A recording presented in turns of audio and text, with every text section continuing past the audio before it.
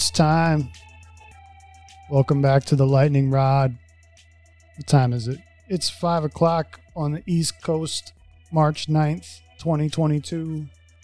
We are your official, unofficial home for Tampa Bay Lightning chatter, good, bad, and indifferent. We never wait until the second period to flip our switches. I am Johnny Pipes. And I'm Gannon, and I'm not going to try that high note you came in with. What high note are you talking? What are you talking about? You came in with a real high note, and I'm not going to attempt it. Did I really? Oh, shit. All right. It was good. It was good. I didn't even notice. I'm on autopilot sometimes when we do this show. It's like, say what you feel. Honestly, that's the way to go. I overthink every single word that I'm saying. And then I casually turn on the autopilot. The words start to flow. I feel like the beginning of the show is never good for me, but towards the end, that's where I really hit my stride. It takes time. After doing this a whole bunch of times, you never really know what to start with. But, give it a couple minutes and, you kick in. It takes a minute. That's why I always let you take the lead. Well, I welcome that. And I also welcome all of our listeners, all handful of you, to our show again this week in Lightning Hockey. You can call it if you want. We call it the Lightning Rod. You can call us 727-416-0613. You can leave us a voicemail. We'll play it on the show eventually. Or you can email us, thelightningrod1@protonmail.com. That is the Lightning Rod, the number 1@protonmail.com. Or you can hit us up on the Twitter @LightningRodPod. All of this is in the show notes for easy reference. Well, we are officially in the spring swing, if you will, the nonstop hockey month. And I don't know, spring swing, I guess they use that for golf. We got to think of something else, maybe like, I don't know, the March. I don't know. Something like that. We had a break, and now we don't have a break anymore. I know, right? I just used crunch time. I'm not clever enough. Crunch time. It's the time to crunch. That kind of works, considering our AHL team is the crunch, so it sort of works. Hey, all right. It works a little bit. So we got a whole bunch of games we can talk about, and we'll kind of rapid fire it, I guess, a little bit. We can't really go as in depth as we've not like we were going super in depth before, but we can't we spend all day on it. Be here for like 4 hours talking about the last 4 games, because there were 4 games that between last show and this show. We'll get a little deeper on the highlights. Yeah. So let's take a trip back in time to the absolute embarrassment that was the Pittsburgh Penguins game, which occurred on, what day was that? Looking at the Thursday. Date. Yeah, so it was March 3rd. We got destroyed. What are your initial thoughts on this? This is just I'll reiterate again from an earlier show that Pittsburgh is team number 2 in my triumvirate of hockey hatred. So watching them come in and just absolutely manhandle us with the 2 ugliest dudes on the planet, and Sindey Crysob and Milky Malkin. So I'm not going to be objective about this at all.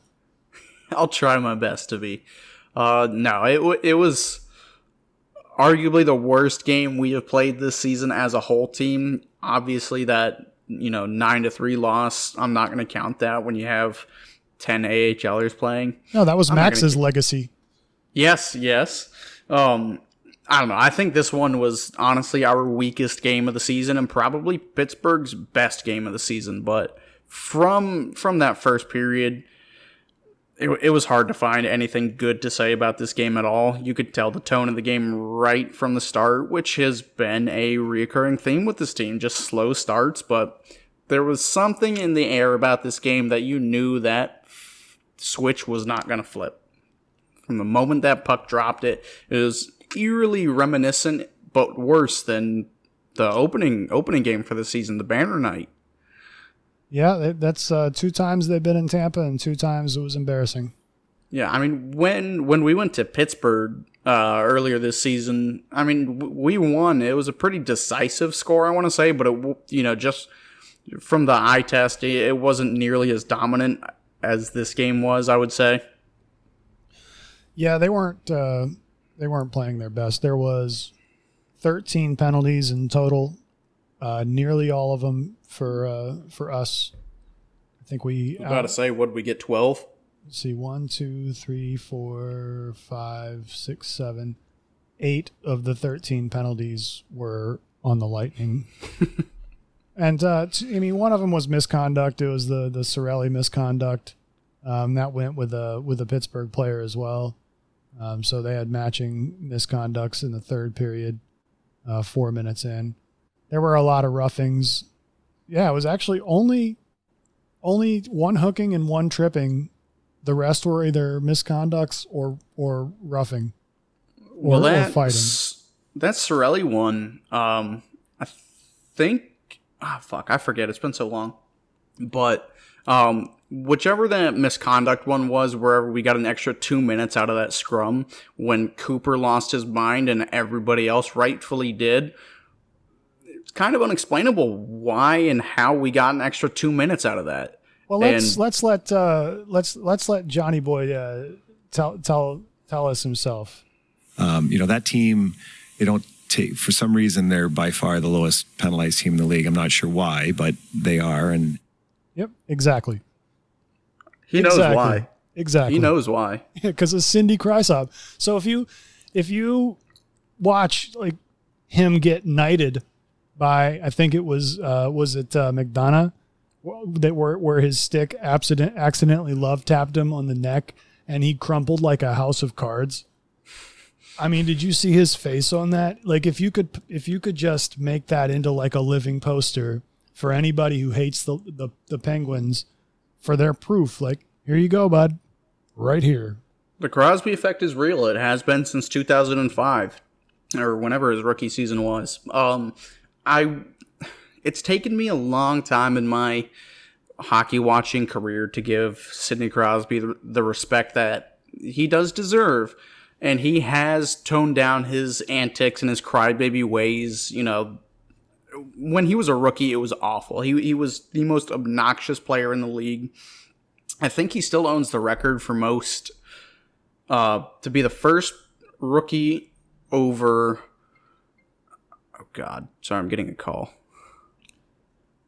This is a show about life, and life happens when you're doing a show. Yeah, but he was the first rookie to score over 100 points and also occur over 100 penalty minutes in the same season. I think he's the first and only one to do that, which, it shows you that he was crying to the refs. He was trying to embellish every single penalty. He came into the league with such a cocky attitude and thought that he kind of deserved everything because he was the generational talent. Everybody wanted him. He was the Connor McDavid before McDavid. He was the next Wayne Gretzky, next Lemieux. And he just took that to another level. And yeah, bit him in the ass a lot of the times, but there's a reason why he's got the name Crybaby Crosby. And again, it has not been an issue in recent years. He's really, really toned down on it. He is truly a phenomenal player, but you don't just get that nickname out of nowhere. Well, and I mean, I'll be honest, I don't watch a hell of a lot of Oilers games, but I've never seen McDavid ever act up like that. Like, he seems a little bit more professional to me, but then again, I don't watch him a lot, so I don't know. It's not as bad as Crosby in his early seasons, but I don't know. McDavid, he gets away with a lot of stuff, and he's got, not that he's dirty in any way, but he gets away with a lot of stuff. I think it wasn't I think he got fined this season for an elbow, but he got suspended for like 2 games a couple seasons ago for an elbow. Like, he likes using his elbows, but he's not a physical player, whatever. You kind of got to take shortcuts and cheap shots, whatever. But he's got a chippy side to him, and when he lets loose, he lets loose. But it's not like Crosby, crying for every single call you can possibly get. Again, it has not been so much of an issue recently, but this game you can see that Crosby effect still lives on today. Yeah, it was. I couldn't help but laugh when I saw him crumble after he got. I mean, it was the equivalent of like a knighting. Like he got tapped like he was getting knighted by the queen, and he just fell to the ice. Strict love tap. Oh man, the face that he made was brilliant. But yeah, there really wasn't much good to say about that game. There was one goal that Tampa did score one. It was from P. Belmar from Maroon, and that was 6 minutes into the second period, and that was it. I think Cooper, I want to say, pulled the goalie with like 6 or 7 minutes left. And yeah, it's a theme that we've seen recently. Yeah, the thing that we've seen recently that is going to be kind of a theme over the next couple of games that we talk about here is the fact that we just can't do anything until the second period. like they just sleepwalk through the first. I don't know what's going on. Yeah, it's not even like it's a this week thing. It's been honestly since the start of the season. I can't remember it being an issue in years past. I mean, if it's been like a once in a while thing during each season, it's definitely not been a consistent thing that's been happening like it is right now. Like it's now, I don't know how many games in a row where this has happened. Quite yeah, a few. It kills me to talk negative about the team, but when there's, obvious glaring problems like, slow starts, you're going to have to kind of nitpick a little bit. Yeah, there's really nothing else to report about this game. It was the faster you could get away from it, the better. Let's see, where did Vasi had he let goals allowed 4, because there was one empty netter. So 897 save percentage, 35 saves out of 39 shots. I mean, 39 shots is a lot. Oh, and they doubled us. Yeah, 39 shots is quite a bit. Yeah, we had, let's see, where's that? Yeah, 21 shots. So 39 shots to our 21. That's pretty bad. I guess one good thing that we can take away from this game is that, we can reinforce the fact that Point can chuck some knucks. Yeah, I like when he gets mad. I think it's really funny when he gets mad. It is. Because he doesn't look he's not very big, and he's he doesn't look like he's that mean, but man, when he gets going, even the Spit and Chicklets crew, they gave him a little bit of props, saying, damn, like he's short, but he's a feisty motherfucker, and he is. We've seen it for years now. He's taken on, Cogliano of the Ducks, now Chris Letang, and a bunch of other guys. Dylan Larkin, he had a fight with him, and I'd say out of the, let's say, 10 fights in his career that he's had, I'd say 75% of them, I'd give him I'd give him the win on those. Very good. Okay, very good. I gotta turn that down a little bit. Whoop! On the fly, baby, on the fly. Keep it loose. Yeah. Let's see. Yes, sir, I am. Yeah, that's correct. So that was Penguins game. That was a loss. Forget about that one. We'll chuck that into the we'll chuck that into the category of where's it at? I know it. I got to get quicker with where I put this stuff. Oh well. Anyways, forget about that one, and we'll go on to the Red Wings, which we hadn't seen the Red Wings in a while. That was a little bit better of a game. Was the last time we played the Wings that 7-6 game early in the season? I think so. I'm looking at your magical site here, and I'm hoping that they show me some good stuff like that, but they don't make it that easy. No, you kind of got to know where to look. Are you using Hockey Reference? Yes. I mean, okay, so it's like the Library of Babel. They've got everything there. You just have to know where to look. Yeah, you got to parse it. Well, the slow starts did continue, right? But thankfully, it was not a fast start by Detroit. So it was just a no-scoring first period at all. We didn't get a goal until 6 minutes into the second period on a power play point from Hedman and Kucherov. It's his 22nd goal. And not very many penalties in that game. There was only 6 in total. We ended up winning the game 3-1. What are your thoughts? Well, it was nice to see the power play really kind of clicking, taking advantage of a weak penalty kill. We were at home, and I think Detroit, they are the worst in the league for their away penalty kill, and we took good advantage of that. You could tell right away for Detroit who was going to score, and it was Robbie Fabry. What a fun name to say. He was buzzing up and down the ice all game, and who was it, Rasmussen? I thought he had a good first period, but yeah, I mean, we, for the last 5 years or so, we've had Detroit's number. Actually, even a little bit longer. It was a game everybody needed, not even just Brian Elliott, who I thought had a phenomenal game, even despite the low amount of shots and that one squeaker that got through him. I thought he had a really good game. I think as the season's gone on, he's, found his posts a little bit better, has stayed a little bit more less mobile, keeping himself from getting too out of position. So good game from Elliott, other than that little squeaker that got through him. And it's nice to see the defense coming up clutch as well. Sergachev has just been on a tear recently, and he made his mark on this game. Yeah, every goal scored was a penalty for us, was a power play goal. All three of them. Point, Serg, and Stammer all scored. Stammer one was an empty net with 2 seconds left in the game. Oh, yeah. So it's his 27th. Penalty appearance by the former Bolt, Vladislav Nemestikov. It's always fun to see him every once in a while. Yeah. I forget that he still plays sometimes. Like, I wouldn't call him integral in our first cup run back in 2015. Well, our first with this core. But he was a name you could remember at least. Yeah, I know he got along well with, Kuch and the Russians, but he was an integral piece of that trade that brought McDonough over to Tampa. Yeah, and then he's bounced around ever since. I think he played for the Avalanche for like 30 seconds. He might have had a cup of coffee there. I forget. He did play for some team that was just, quick and weird. Yeah, and now he's on Detroit with other former Bolt, Adam Ernie, one of the best names. You just look at his name, it's like Ern, but it's Ernie. Mm-hmm. So you got to put one of those little flat bars over the E so people know that it's Ernie and not Ern. See, Brian Elliott had 23 saves or 22 saves on 23 shots, so pretty damn good. So he's having a pretty good season.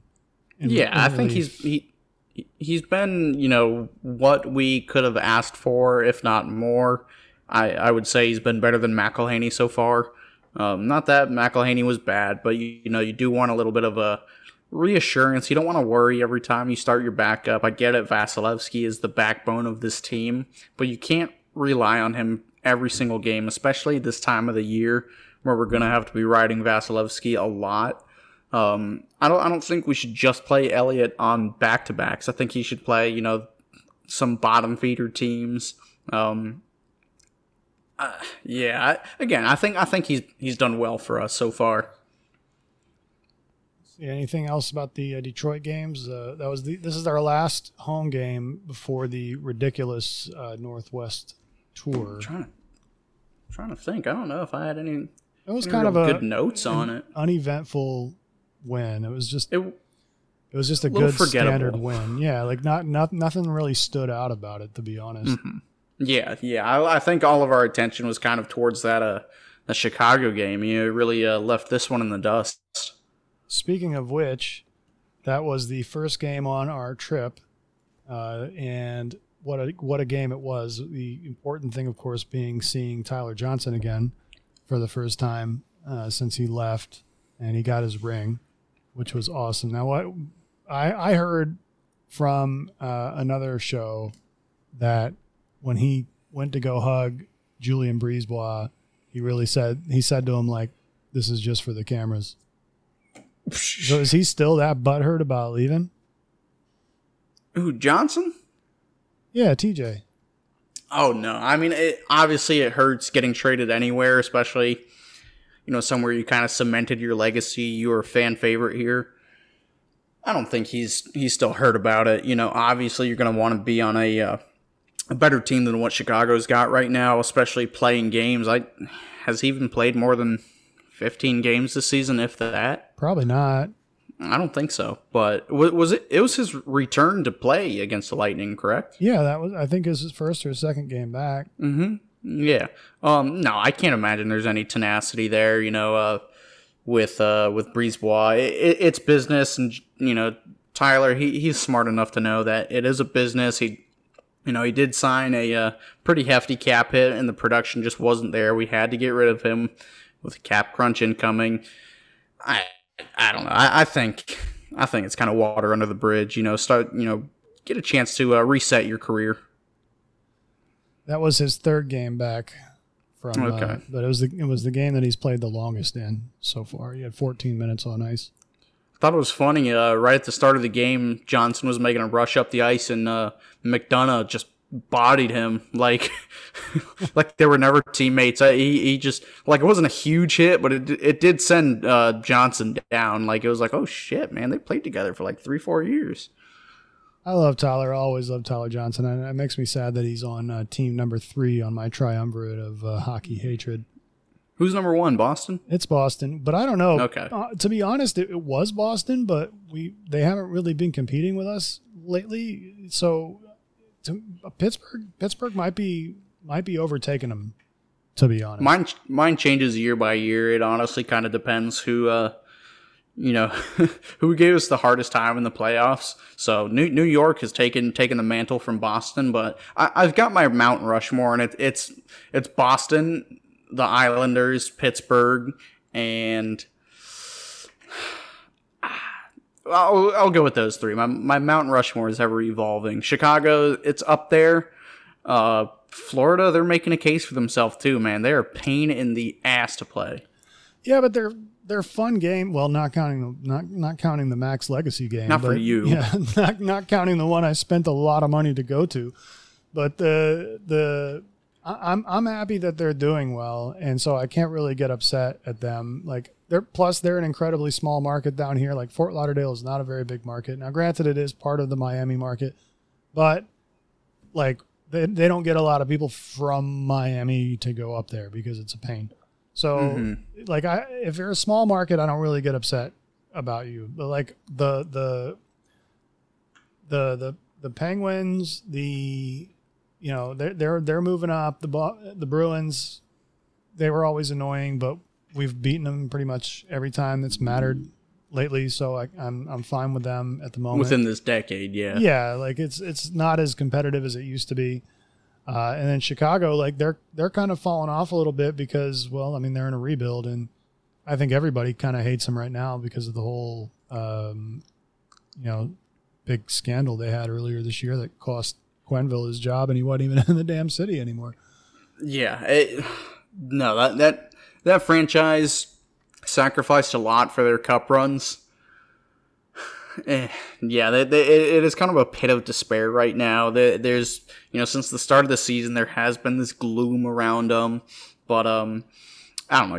I don't actively wish for the dissipation or despair of any franchise. But especially when some of our former guys are on that team. But at the same time, you do kind of look back and laugh a little bit. Like, it kind of serves you right. It didn't happen. Does that have Rocky words? George W. Bush. Oh, okay. Of course. Yeah. Well, it was a good game, and it was an amazing game from Andrei Vasilevsky. That might have been his game of the year. Those saves that he made better be in contention for saves of the year. Those were fantastic. I'm much higher up on that glove save than that stick save. A lot of people are saying, oh, that was lucky, whatever. Yeah, whatever. But then explain the glove save on Kane. That was phenomenal. Well, Espo can't. He saved that? Let's listen to let's listen to Dave call it. Kane shoots Steve Vasilevsky! He saved that? I mean, shit, did you see face? Yeah, I loved it. They immediately showed it, and he's like, oh my God. I swear I thought it was a goal. I really did. It was such an incredible save, and hearing both their reactions and seeing Kane's reaction, just really, you don't even need words to describe it. Yeah, that one was amazing. He had a pretty lucky, amazing one earlier in the game, which I think was on Kane also. Either him or DeBrusque. No, that was on Kirby Doc from Kane, I think. The knob of the stick. Mm-hmm. That was insane. I mean, if you look at his numbers for the game, they're not great, but every save was like a 10-bell save. Mm-hmm. It was insane.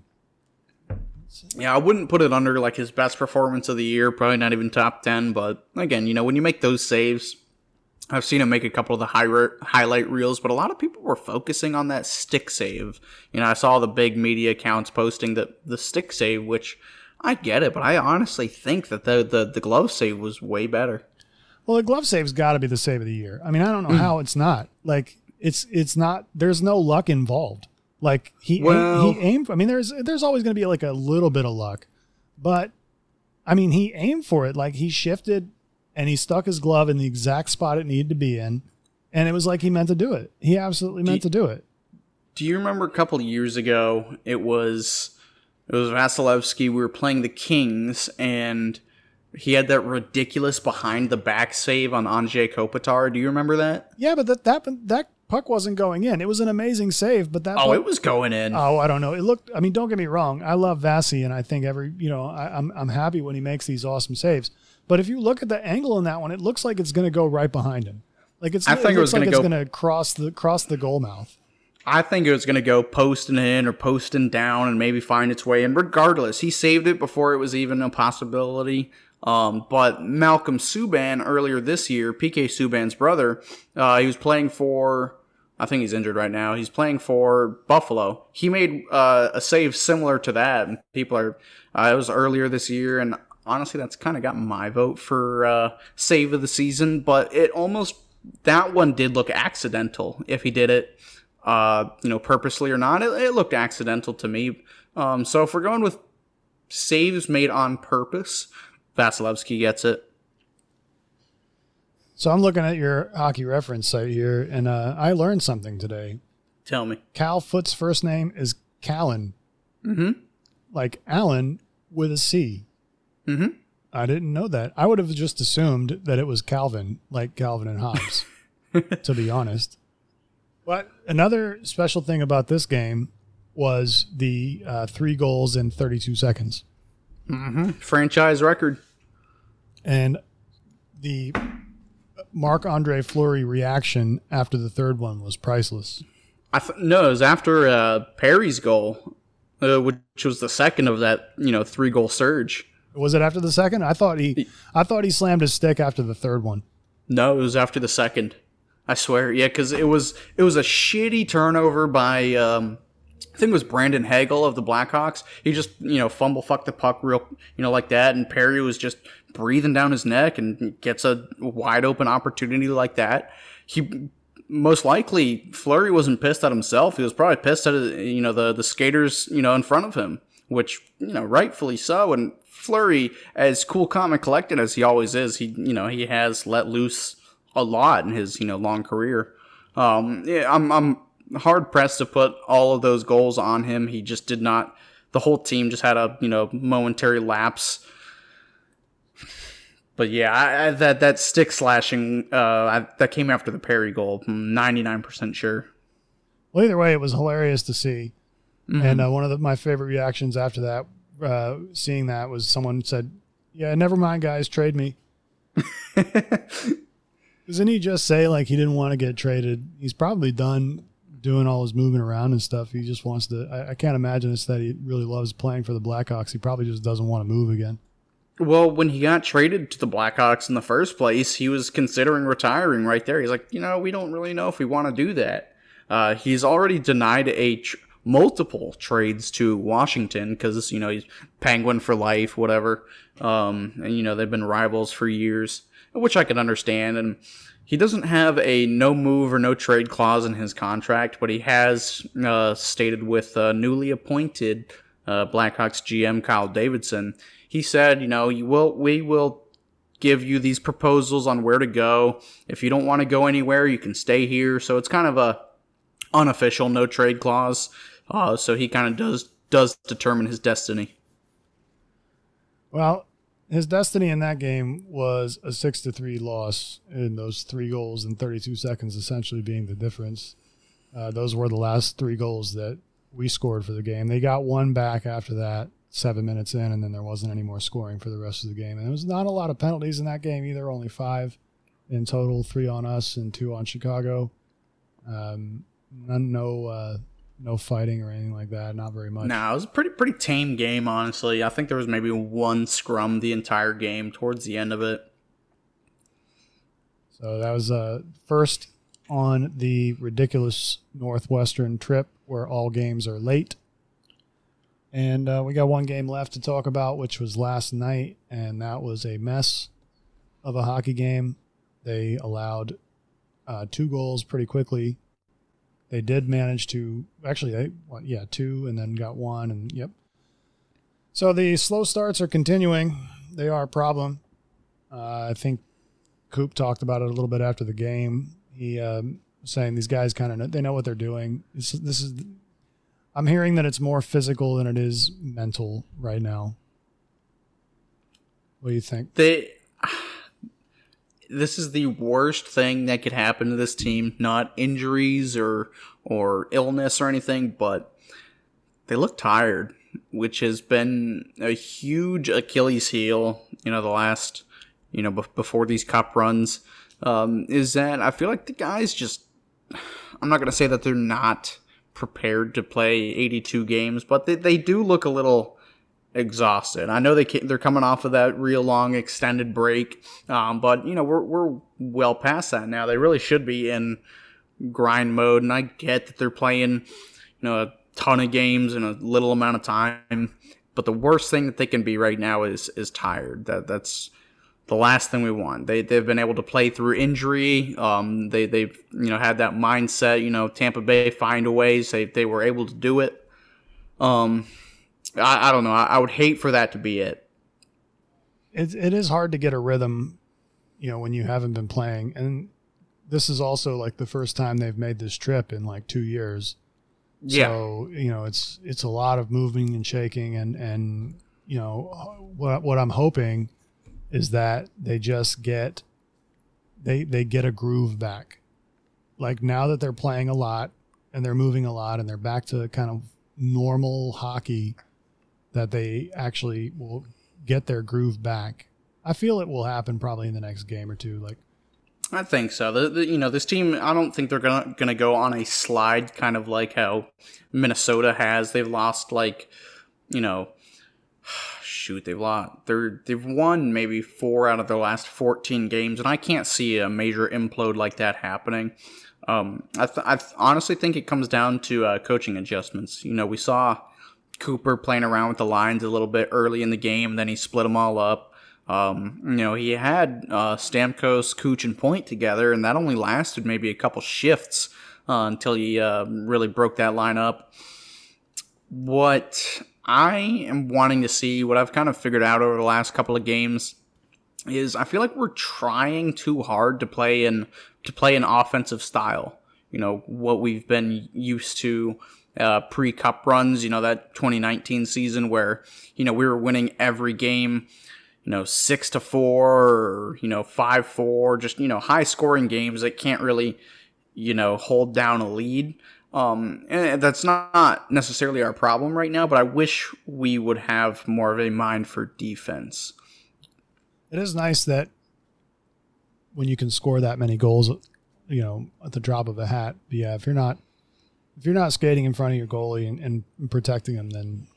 But there was just some odd things that happened last night that you could tell, like, okay, these guys just aren't there. Like Kuch falling, which led to a goal. Oh, that was embarrassing. Yeah, that's like it's almost like the other team has angels in the outfield or whatever. It's like mystical at times when things like that happen, when you just fall out of nowhere. Yeah, like even him showing up on the scoreboard, I think he gave a real nice pass to Hedman, but you could tell that just wasn't one of his games. He's super streaky. Like when he's on, he is the best player in the league, and when he's off, he's invisible. He's a liability. And it definitely wasn't his worst game of the season, but it's so easy to tell when he's frustrated. So easy. So last night marked the return of Zach Bogosian to the lineup. Probably one he'd like to forget. He was a -1. He had 13 minutes on ice, which is not a lot for a defenseman. Who did he take? So Cal Foot did not play. So he said, and he came in for Cal Foot. So Which sucks, man. I think Foot's been awesome. Foot's in the doghouse somehow. Like, I don't know. Maybe he I don't know. Maybe he did something that's not game related. Well, I get it. If you look at the roster on paper, obviously, Ruda, Chernak, Bogosian, they're all going to kind of push him down. He is going to be the 7th defenseman, but I hope in the next couple of days or weeks we start seeing Cooper doing the 11-7. This goes back to what I was saying a couple minutes ago, where I wish we would focus more on defense instead of run and gun offense. Being able to shut teams down, play the endurance game instead of trying to outscore your problems, which that was Chicago. That game was outscoring your problems because, despite the score, I think Chicago gave us a pretty good run for our money. I don't, it was a slow start from the team. They scored first. I wish we would just play the endurance game, similar to what the Islanders have done in the playoffs the last couple of years is, take advantage of the mistakes. Even if they are outplaying us, just don't let them get great opportunities. They're going to make a mistake sooner or later, and you have to be ready and able to capitalize on it. I think if we adopted that style more so, we wouldn't be facing such so many of these problems that we are right now. Well, we'll just file that one under. Probably just a fuck around game. Great, you found it in time. I did find it. These things are not in alphabetical order on my screen. Yeah, and someone needs to go and ask old Cal Foot. Did your parents have any children that lived? Not much else to say about that game other than that it sucked, and I can definitely see, like you had just mentioned, that Coop would probably start doing 11-7 because that typically the last few years has been what he's done, other than line shifting, like that's or shuffling, like that's what he's done to get a spark going. Yeah, like not many teams do that, especially in the playoffs. You don't see many teams doing it. I know, I think it was the Islanders last year. They tried matching up with us with the 11-7 for a couple of games, and it just wasn't working for them. But I know a couple of teams did try to match up with us on that. But it seems to work, and until it doesn't, go for it. They need to do something because this isn't working. Like it's great when you can score, but if when you give up 3 in a row like you did in the third period last night, Coop pulled Vasi again with like 6 or 7 minutes left, and Winnipeg just bounced on it, and they every empty net shot they were aiming at went in. So I don't know if I would have been so aggressive with that goalie pull either. Like, who am I to give John Cooper coaching advice? But I don't know. I thought that maybe they could have got something going before he even pulled the empty net, and it was the first pull. It was 25 seconds of fumbling the puck somewhere between the neutral zone and the offensive zone, and then they take it right up the ice and put it in the empty net. And then Colton, kind of surprised everybody with that nice tip from Ruda. Actually, a really nice goal, but you saw everybody. They were kind of done. Yeah, they were, and which is not a good thing to be when you have to turn around and go and play Calgary, who is on, pardon the pun, but they are flaming right now. They are. They're dangerous. Yeah, they have been winning like crazy. I'm trying to look at their streak right now, but it's pretty insane. Like it's just absolutely ridiculous that you got to turn around and play one of the hottest teams in the league after you just had a stinker like that. Yeah, but looking forward, we do kind of getting past Calgary. I think we do have a kind of a weaker schedule. Past Calgary, we're playing Edmonton, then Vancouver, then Seattle, which all three of those teams are struggling. Vancouver, they're trending in the right direction. Edmonton, they're kind of in limbo somewhere. And Seattle, they're Seattle. They're an expansion team. So Both Edmonton and Vancouver, those games can go either way. In a perfect world, we should win. This world's not perfect, though. Seattle, anything less than a decisive win is going to be a disappointment for me. Well, here's hoping, because they need to do something to change their fortunes right now. Man, we're spoiled. We got 2 losses and 2 wins since we last recorded, and we're blowing the place up. Well, it's the manner of the losses, though. It is. When you watch the game, like even the games that they win, you have things that are like they need to be changed. Yeah. So sure, the record is still good, but you want your wins to be, convincing wins, and these really haven't been convincing wins. I think I can explain why, Vasilevsky hasn't really been playoff Vasilevsky. He hasn't been phenomenal the last couple of weeks. Not that he's been bad, he just hasn't been, the greatest goalie on earth. Unfortunately, that title goes to Igor Shesterkin right now. Hate to admit it, but it's true. But I think the reason, he shaved his locks. I saw that. So you think it's like a Samson effect? No, not really. Well, it makes them more like aerodynamic.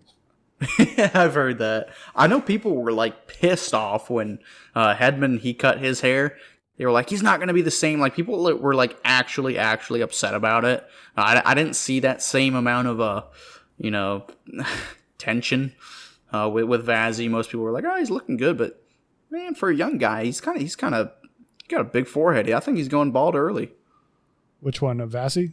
Vazzy, yeah. Well, he's got just a big head because he's a big guy. No, he's a giraffe. Yeah, he's it's everyone's got their foibles and how they look. Mm-hmm. And again, with this skid, if we want to call it that, you never want to peak too soon. This time last year, we're like 55 or something games into the season. We were in the playoffs. Last season it was only 56 games, and we have played more games than any other team has in the last 2 years. Obviously, we're going to be a little bit tired, but again, you don't want to peak too early. You want to weed out the BS and hope for a strong push towards the end of the season. Well, this is the time that you want to be playing the best, and so they better iron this out pretty quickly, and I think they will. Yeah. We're both fairly confident that they will. So next game is tomorrow night. It is a late game, late-ish, later than normal. It's 9 o'clock, playing against the Calgary Flames, a Stanley Cup final rematch from years gone by. So everybody get ready for that. And then 3 10 o'clocks in a row. Yep. Right around the same time as the NCAA tournament starting. So hopefully all of you that are out there getting your vasectomies right now, as my girl has pointed out to me that the number one time for men to get vasectomies is during the NCAA tournament. So that way they have a doctor's note to stay home and watch basketball. Is that a thing? That's a thing. That's crazy, man. Absolutely a thing. If you're going to get it, that's the time to get it. I guess I'm not that passionate. Snip, snip. Well, you got a lot of time left to decide. Don't make these decisions too early. No. My dad told me for my first birthday, he got me a vasectomy for himself. That's just mean. I can't blame him. I put all those gray hairs on his head. Yeah. Well, anyways, so we got about 15 minutes left in the show. Let's talk about some other things than the Lightning struggling. What you got something up there? Not really. Not really, but there's been a lot of football news lately, so I've been paying attention to that a little bit. There's no baseball. Normally I'd be watching the beginning of the season, the end of spring training, and then the beginning of the season is usually in a couple weeks. And they're already canceling the first couple weeks worth of games. Can you explain that to me? So, again, I don't follow baseball at all. I know that it's like a lockout right now, but I have no idea, and I'm sure some of the listeners also have no idea. If they're interested, they can listen. But if you would, explain that to me. Well, I don't have the exact details, except that, baseball has a legal monopoly. They're allowed by Congress to operate as a monopoly, and they have, they collectively bargain every year, or not every year, but every handful of years. There's a term that each contract goes. And this year it was up, and so they're collectively bargaining, the owners versus the owners and commissioner. The commissioner represents the owners versus the players, and there's a lot of things on the table. Expanded playoffs. I wanted to say that baseball wanted the owners want expanded playoffs. Teams want ban the shift. The shift is a defensive stance essentially. So this is just a couple of the myriad of things that they're arguing about. It all comes. Yeah, I saw something today about pitcher shifts or something, which. Again, I have no idea what that means. There's 1,000 things that they're arguing about right now. Like money is a huge part of it as well.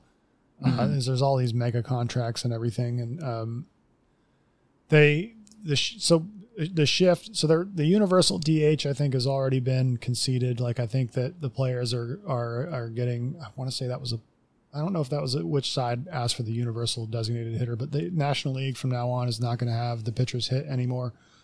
They're going to have a DH just like the American League, which they did in the COVID shortened season. They gave that a try. But one of the big things is the shift. And then what the shift is let's say that you are a left-handed hitter, right? Mm-hmm. So your tendency is to pull the ball to the right side of the field. So let's say in between first and second base, right? So what a team will do is they'll play the percentage, and they'll put all of their infielders to the right side of second base. So your third baseman will be in between first and second. Your shortstop will be back there and playing in short right field. And you would think, well, hey man, you're a major league hitter. Why don't you just bunt the ball to the left where there's nobody playing, and then you just walk to first base? But no, guys will just be like, no, we can't beat the shift. And then if they hit a ground ball, it goes right into the shift. And so that's something that a lot of hitters are complaining about. So that's I think they're arguing over whether or not to ban that. That's one of the many things. I think minor league money is something they're arguing about too. There's a lot of arguments. You can go on to MLB.com or something and read them all up. But it sucks because baseball's a regional sport. Its popularity nationally has been declining for years. Games are too expensive to go to for the amount of games that there are, and it's kind of a pain in the ass for a lot of people to get to games, and then the amount of money they have to spend when they're in one, and so this is kind of almost like a death blow to it. I don't think it'll ever be real unpopular, but the games are really long. They've gotten longer. They've already made some changes in the last couple of years to try and speed the game up. You're not allowed to take a relief pitcher out in an inning unless he's pitched to at least 3 batters. So that stops the changing a pitcher for every single batter. Mm-hmm. They're implementing a pitch clock, so a pitcher can't take more than 30 seconds or something like that in between pitches. They don't really enforce it, but they're trying to do that. They're just trying to speed the game up. But the thing is, though, all in all, these changes might save maybe 45 minutes at most off of a game, right? So, with TV deals, I feel like that's a lot of time. Yeah, but I don't think 45 minutes is the difference between whether or not somebody is a baseball fan. No. Oh, no. It's you either are or you aren't. People don't like it. People love it. I love it. I love baseball. I've always loved baseball. I'm not very good at it, but I love watching it because it gives me something to do every night when there's no other sports going on except for MLS. Man, I'm the opposite. I was really good at baseball.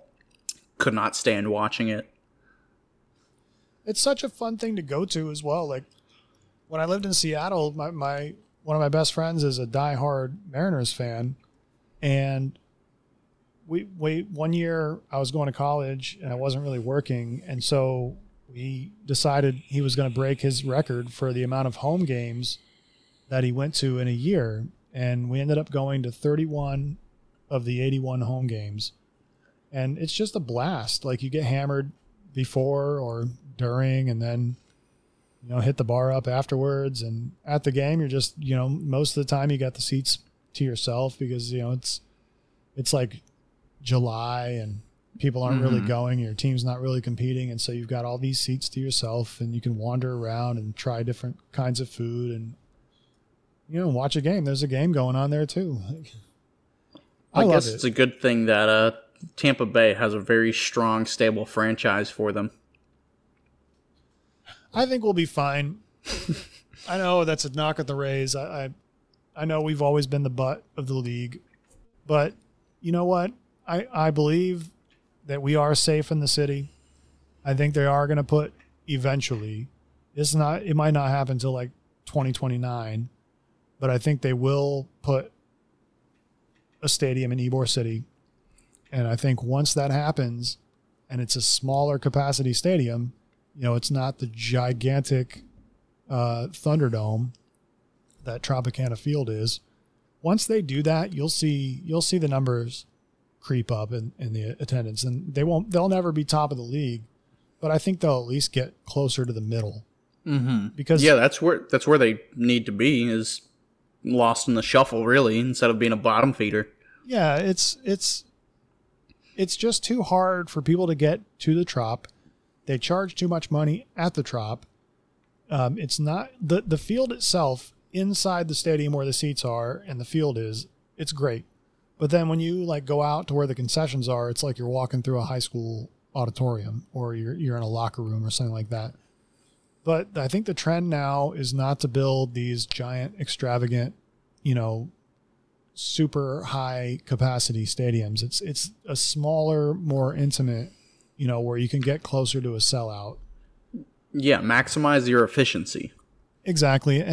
But the key to look for with the Rays is, are they able to get corporate help? Because that's what kind of downed the first Ybor City idea, which was like 3 or 4 years ago, where they had this beautiful artist rendering of what it was going to look like in Ybor City. Part of the major problem was that the principal owner, Stu Sternberg, would refuse to pay even half of the money. And so then they were reaching out looking for corporate sponsorships, because that's who buys a bunch of tickets. That's who gets luxury boxes and things like that, are corporations, and they just weren't getting any. And so, that idea tanked, and then the whole Montreal debacle happened. But I think they're going to get it right. I have faith. I feel like the Rays will be here. They'll be in Tampa, in the population center where they need to be, because right now they're completely cut off from anywhere in Central Florida. Like, if you're coming from Orlando, if you want to watch a game, or Polk County or something like that, you're screwed. No one's going to want to do that. Yeah, it's hard enough to get to Tampa, then you got to get through Tampa to St. Pete. Yeah, and traffic sucks everywhere in every major city, but if you really want a unique experience, go hang out where I-4 and 275 meet. That's where the Macho Man died. It's just a bad interchange. Wait, what? Yeah, that's where Randy Savage, when he got in a car wreck and died, that's where it was. What the hell? I didn't know that. Yeah, it's that's one of those, that general area right there. That place sucks. Damn. I know I-4 is always listed as one of the worst roads in America. It is. I mean, I love I-4. I've actually got an I-4 tattoo on my leg, believe it or not. What the fuck? What is wrong with you? Well, let me tell you why. It's because I was in Alaska, and I was in a port call, and when you get a port call tattoo, one of the requirements of a port call tattoo is you put very little thought into it. Mm-hmm. It's almost like you walk into the store and you see the little heart that says mom on it or something like that. You're like, yeah, I want that one, or give me that scorpion or something like that. So I'm walking around Anchorage, and no offense to any people from Alaska, but Anchorage is one of the most depressing places on earth. It's literally the middle of summer, and it's 40 something degrees. It's raining. It's gross. The wind is crazy. And I'm wandering around the small downtown of Anchorage, and man, I really want to get a tattoo, but man, it's so cold. I hate life right now. Where do I want to be? Oh, I want to be home. And so I walked into the store. I'm like, give me I-4 on my leg. So that way Like, you know what? That way, at least one leg will always know how to get home. I like that, actually. I tell people when they ask, so I don't have to tell them like a really long explanation. I'm like, well, you know, if I ever get amnesia, then someone can get me home. Yeah. Or if I fall off a ship or something and wash up on shore. Is Anchorage worse than Fairbanks? Have you been? I've not been to Fairbanks, so I can't compare, but I just know that in Anchorage, there is a lot of there's just a lot of people on the street, and it's real. It's a depressing city. There's not a lot there. I mean, don't get me wrong. Like when the sun is out and it's a beautiful, beautiful place. Like Alaska is one of the most beautiful places on this planet, but it's just, unless you're a raging alcoholic, it's a tough place to live. Yeah, my sister, she recently moved to Fairbanks within the year. Her husband is Air Force. So I asked one of my customers who spent a good amount of time there, I said, you know, for her, what is there to do in Fairbanks? And he said, fucking get drunk. I mean, I said, well, that's great. She does neither. Unless you're like a hunter, like in Fairbanks, you'd really want to have to do a lot of hiking, a lot of camping, a lot of hunting. And, you know, in Anchorage, you're going to do a lot of fishing. At least Anchorage is connected to Seward. Seward is beautiful. You can do a lot of fishing. You can take boats out of Seward or Homer. Fairbanks, you're locked in. Like you can't go anywhere unless you're on a plane. It's dead center of the state. Yeah, so you're having to go out into the wilderness to find fun. But at least Anchorage, you can get away a little bit.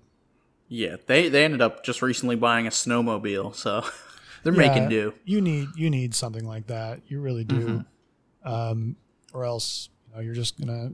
And the thing is too, like if people aren't used to seasonal affective disorder, like people don't think about how much vitamin D you need to supplement when you're up there. Like you really, really, really have to up your vitamin D when you're in Alaska, because you know, for half the year, it's going to be way more dark than it is light. So, you know, you're talking like when I was living in Kodiak in the middle of, I would say probably like in December-ish, I mean, it wouldn't get light until after 10 o'clock in the morning, sometimes 11. Or, you know, in the reverse, you know, you'd be trying to go to bed like in July, you'd be trying to go to bed at 11 o'clock and it's light out. So you got to really have some good blackout curtains. So it'll mess you up. You really gotta get used to that sort of lifestyle. It's beautiful, and there's a lot of people that absolutely love it, and I've got nothing against it. I took some incredibly gorgeous pictures, but I would never live there again in a million years. Yeah, the customer that I asked, like, what do you do in Fairbanks? He's actually getting out of here, and he's moving back up to Kodiak. He bought a boat up there. He's like, yeah, I'm done with Florida. All right, peace. If you have boats, then Kodiak is the place to be. And if you have no issue not needing to get away really quickly, Kodiak is an amazing place to be. If you like, you know, that sort of thing. But yeah, he's retired Coast Guard, so he's like, you know, he likes to drink, he likes to fish. It's paradise for him. Yep. Well, you know, I don't even want to think about it anymore. So that's the show. Yeah, there you go. So while you're planning your next trip to Alaska, I will tell you that you can reach out to us and leave us a voicemail and, you know, tell us how bad we are at this. And you can call us at 727-416-0613. You can email us at thelightningrod1@protonmail.com.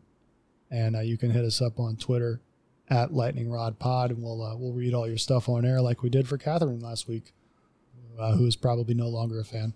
So.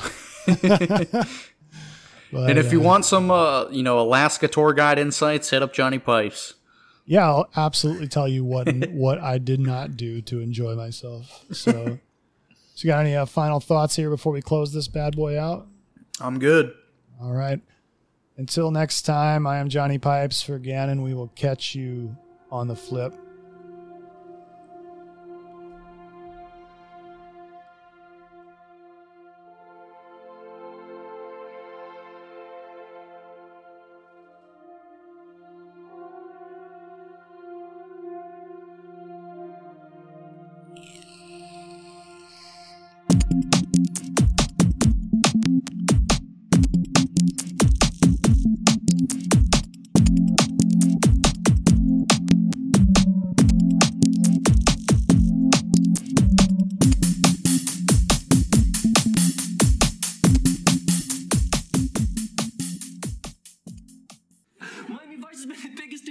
my life. That's why I joined the police force.